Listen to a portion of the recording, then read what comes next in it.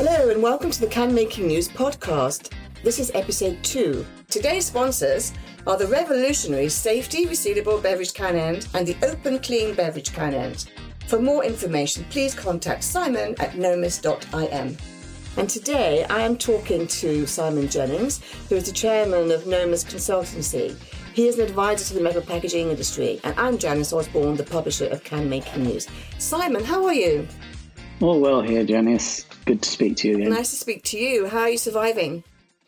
Yeah, we're doing well. I spent most of my time over the last 2 years on the Isle of Man, where we've managed to avoid the worst ravages of COVID due to the closure of our border, which has stopped me travelling. But today I'm speaking to you from Portugal, where I've just arrived. Fantastic. So do you have to quarantine when you go back? It depends what the rules are when we go back in September. They've probably changed about 5 times by then. Well, actually, yes, you're probably right, because I'm not sure what we're doing half the time. Anyway, it's great to talk to you, and it's lovely to see you, because we're on Zoom as well. So what I thought I'd ask you first is, tell me about you. We've seen you present at shows. Tell me a little bit about your background, please, and for our listeners, and how long have you been in the industry? So, Janice, I've worked in the packaging industry virtually the whole of my career. I started off as an Illinois graduate trainee in the glass industry.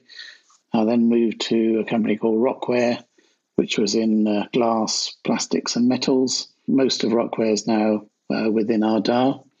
And about 26 years ago, I joined Bowater, which then became Wrexham. And there I did a whole variety of strategy, merger and acquisitions, marketing and general management jobs. I ended up running their business in Asia.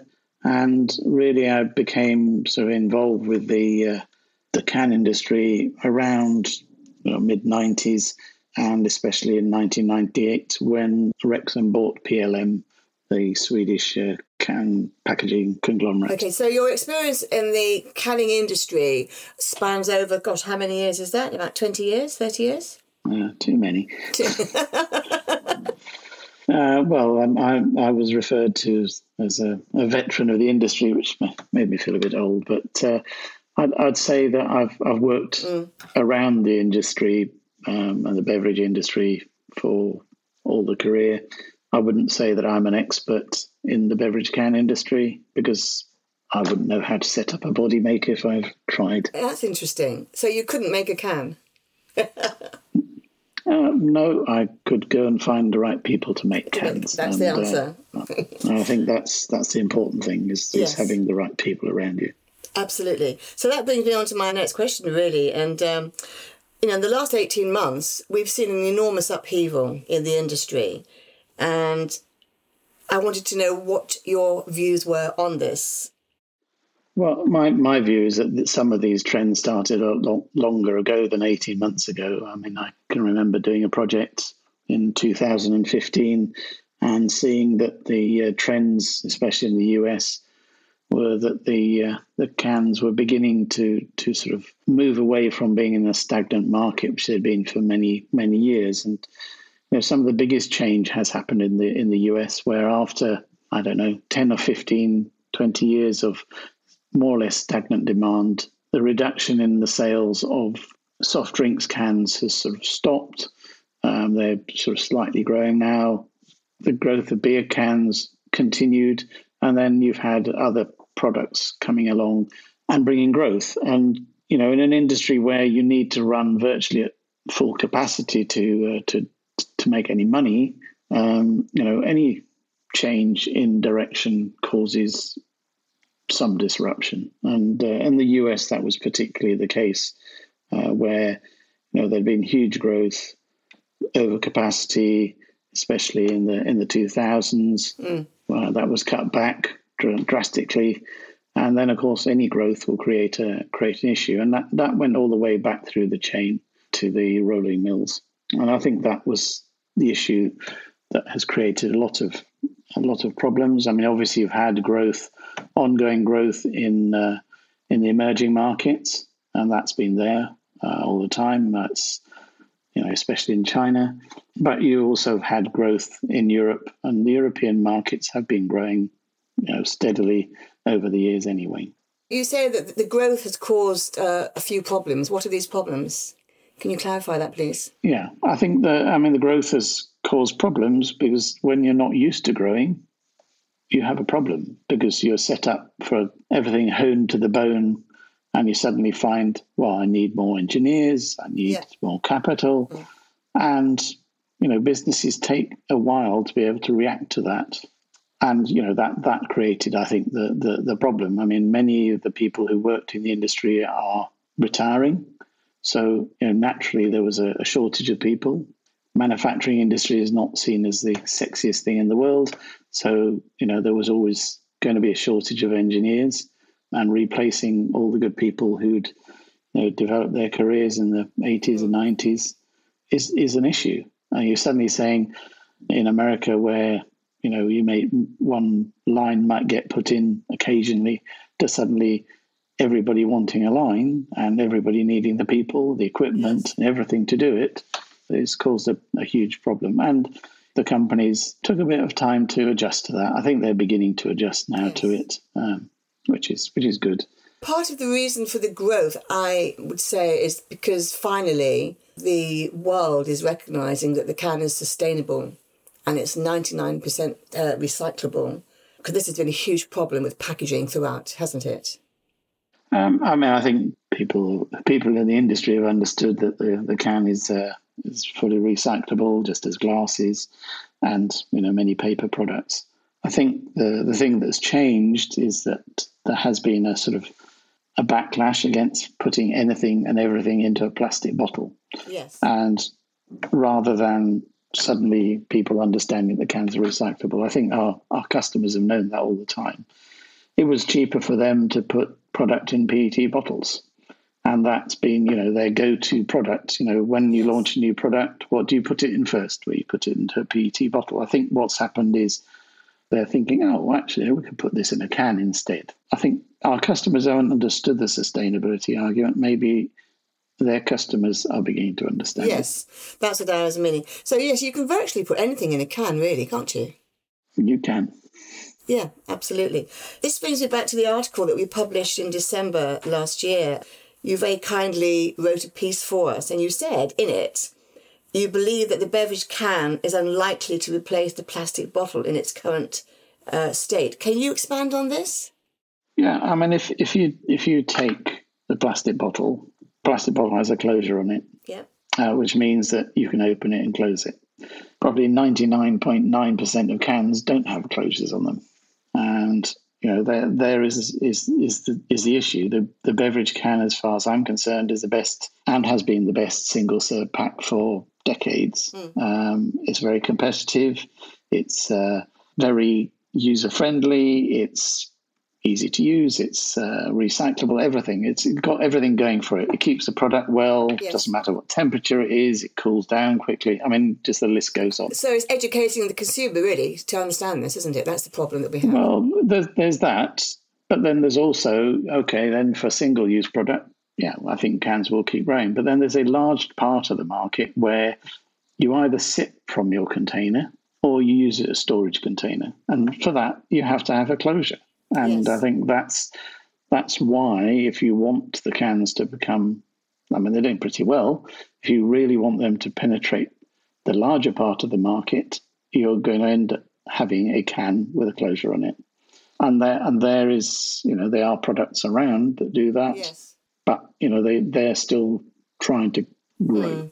Do you think this will happen? Do you think eventually the can will have a closure that can be reused? I believe that now it's more likely than ever. Yeah. I think because people will be prepared to pay for it. I still think getting an all aluminium closure for a can is possibly impossible. As I said, I'm not an engineer, but I can't even physically see a way of it working, because even aluminium screw thread closures have plastic liners in them. This is the problem, yeah. You will always have to have some element of a plasticized liner within it. It's then saying, how little plastic can you get away with? So this is the problem. Can we do without plastic? And that brings me on to something I watched recently on Netflix. Have you seen the documentary called Seaspiracy? No, I haven't. But Janice, we can't do without plastics. We wouldn't be able to talk to each other without plastics. I agree with you. Okay, so there's, and I work in the plastics industry. Plastics are recyclable. It just costs more to recycle them than to get virgin materials. So the issue will be... So what you're saying is, even with programs like that, which was actually, it was very shocking, and if you have time to watch it, perhaps you should, and maybe it's true, maybe it's not, but what I saw, it was absolutely incredible, the amount of damage that plastics are doing to sea life. And yeah, whether it's true or not, it's something that is a function of waste plastics. And, you can recycle plastic, so you have to collect it. And I think the issue is that people will just have to get to the stage where you have to pay for it. Somebody has to pay for it, just as, you have to pay for when your car's scrapped. It is something that will come, because removing plastics from humankind will basically send us back 100 years. And, I've seen little stories on the internet going through, well, what would you do without plastics and petroleum products? Yeah. Well, we'd be pretty much in the dark ages. No, I agree with you there, and I think most people would too. It's all very, very interesting, though, and very debatable, this, isn't it? Aluminium versus plastics. It's very, very, it's controversial as well. No, I think what needs to happen, and, from the packaging or the aluminium side and the steel as well, is, you need to keep pushing the recycling. You need to keep pushing the fact that recycling these materials is economic, and that when you are going to use plastic, it has to be with the recycling cost built into it, and the waste collection and everything else, which may change the economics of plastics to a certain extent for certain things, and you'll end up using plastics for what you really need to use them for, rather than the single-use plastics that have no real benefits. Yes. In Brazil, 98% of cans that are made go back to be made into cans again. So cans are 100% recyclable. As long as the material goes back, it can be made back into cans. And that's called sort of more or less a closed-loop recycling system. Virtually no new metal in a can. With cans, you can make them virtually 99.9%. Same with glass, by the way. And plastics, you can recycle plastic. And I mean, again, I know this is a can industry publication, but plastics can be recycled, and all plastics can be recycled, and they can be recycled back into their original material. It just costs money, and they require investment to do it. So it's just that with glass and cans, in fact, it's cheaper to use recycled material than new material. With plastics, it's cheaper to use new material rather than recycled material. But there are many plastic containers that you couldn't put in a can, you couldn't put in a container. They're just, physically impossible to do it. So could we have had all the vaccinations that we've had without plastic syringes? Well, you could have glass syringes, but they're pretty unuser-friendly. So I still believe it's using the right material for the right use and at the right price. And just a reminder, today's podcast is sponsored by the Safety Resealable Beverage Can End and the Open Clean Beverage Can End. For more information, please contact Simon at nomis.im. Yes, I mean, I personally feel that I don't think the consumer would object to paying more if they knew they were helping to create a sustainable future with packaging. Yeah. I mean, again, Janice, I'm old enough to have seen the introduction of PET bottles, replacing glass bottles for 1 litre carbonated soft drinks. And I worked in the glass industry, and I happened to be doing the forecasts, and I told my boss, your business is going to fall over because this is going to happen. They didn't believe me. And I said, it's going to fall over because the product is better and safer. So would you want a 2 litre glass carbonated soft drinks bottle? And the answer is no. Would you want a 2 litre can it'd be very difficult to make. Yes. 1 litre cans are there, Yes. but they'd be difficult to make. It'd be very expensive. And I think, the 2 litre PET bottle, even with all the recycling cost fully integrated into it, would be the right pack. So it's finding the right package. And I think where cans can grow is on the smaller to medium-sized packs with a resealable end on it that works, one that's easy to use, one that seals properly. Yes. Well, let's hope we can get to that eventually. Well, I hope so with my products that I'm involved with. Yes. So. I was going to say, is there anything new on the horizon you'd like to share with us? Well, on the safety resealable can end, we're working on that. It's already, in terms of a pressure retention basis, the lightest version around. We are now looking at a version that's 60% lighter, or lighter, 60% less plastic in it. And, we're talking to various people about that. Hopefully we'll get traction with it and move forward and give an opportunity for something that is easy to use, fully carbonation retention at 90 psi. We hope that will come along soon. When you say soon, that brings me on to my next thought, exhibitions and conferences. So would that be ready for METPAC, for instance, in 2023? Well, we already have prototypes, so when we are showing them to people, I think you're to launch, yes. To launch. At one level, we've already launched it. We have, we decided that we had to talk to some of our major potential customers about this product now as a prototype and a concept. Will it be ready to launch? Well, when we have a key customer willing to work with it, we'll launch it. So hopefully before 2023. Yeah, hopefully. Are you missing going to the shows and the exhibitions, Simon? How are you finding it? I always like meeting people, yes. And I think it's one of the key things that helped me going along is meeting people, meeting lots of different people. And I think, the lack of being able to go and see people is an issue, especially with new people and in different cultures.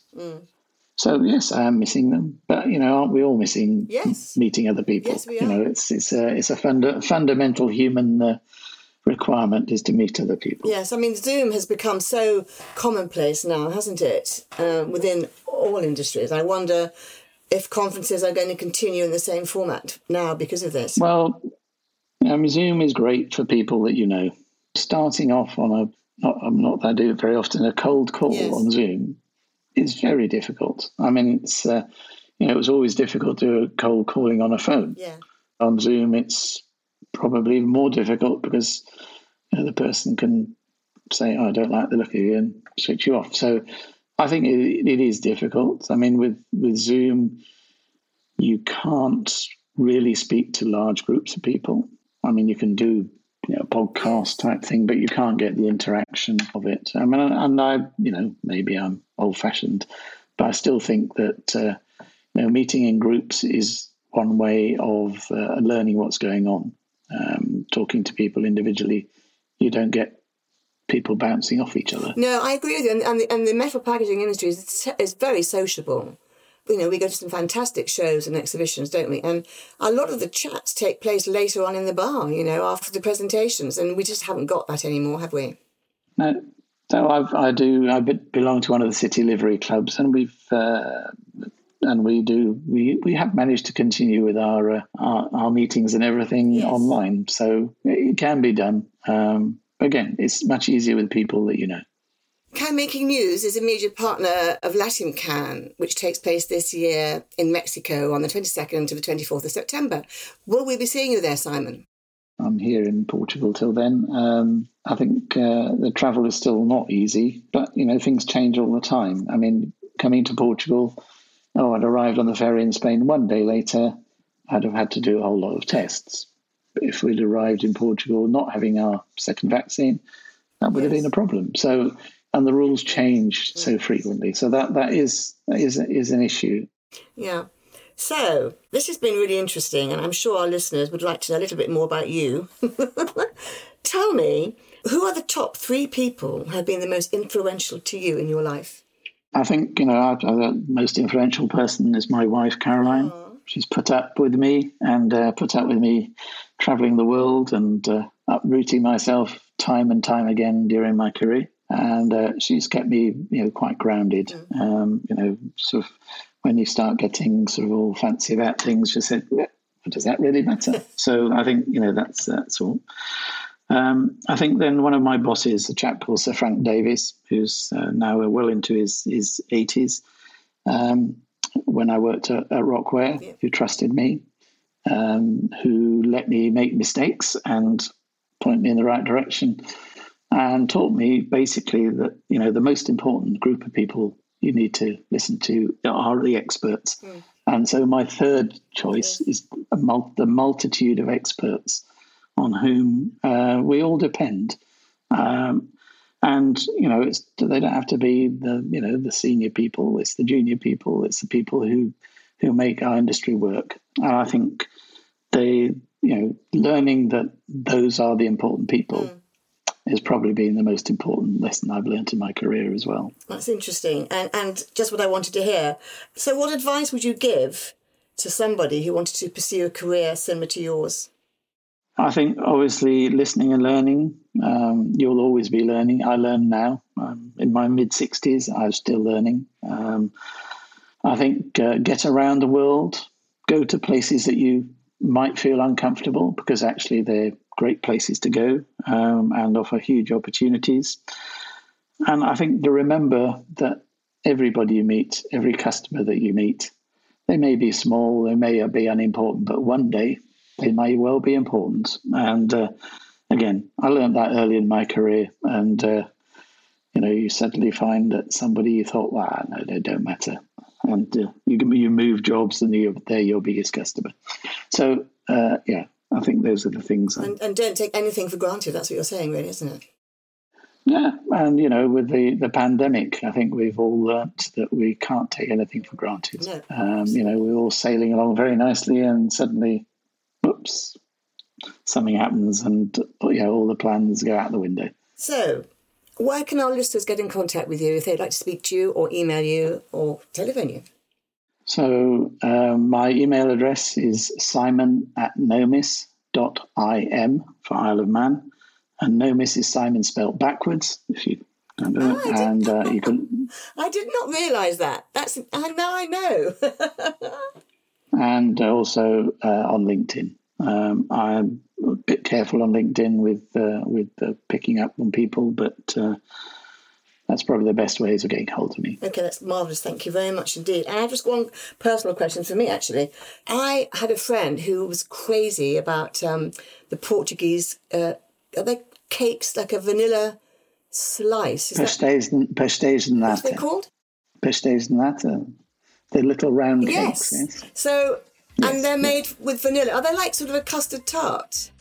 They're custard tart. They're called pastéis de nata. And it's one of the most famous products of Portugal, along with port wine and sardines. Yeah. And a good football team, unfortunately, got beaten. Yes. But, they're called pastéis de nata. Okay, well, listen, enjoy them, because I'm very jealous. I will do. And enjoy the sun. And Simon, thank you so much for spending time talking to us, and I hope to see you soon at one of the shows. Okay, well, I hope to meet up soon, Jen. Yes, thank you very much. Thanks. Thank you. Thanks. Bye. Thanks. Thank you for listening to the Canmaking News podcast, and a special thank you to our very special guest, Simon Jennings, and also to my team, Adrian Townsend, who is the producer, and thank you from myself, Janice Osborne, and see you soon for episode 3. My wife told me, try not to say because you always say Yeah, my problem is that when I said yup a few times, didn't I? I mean, why I say that, goodness knows. And also my chair squeaks.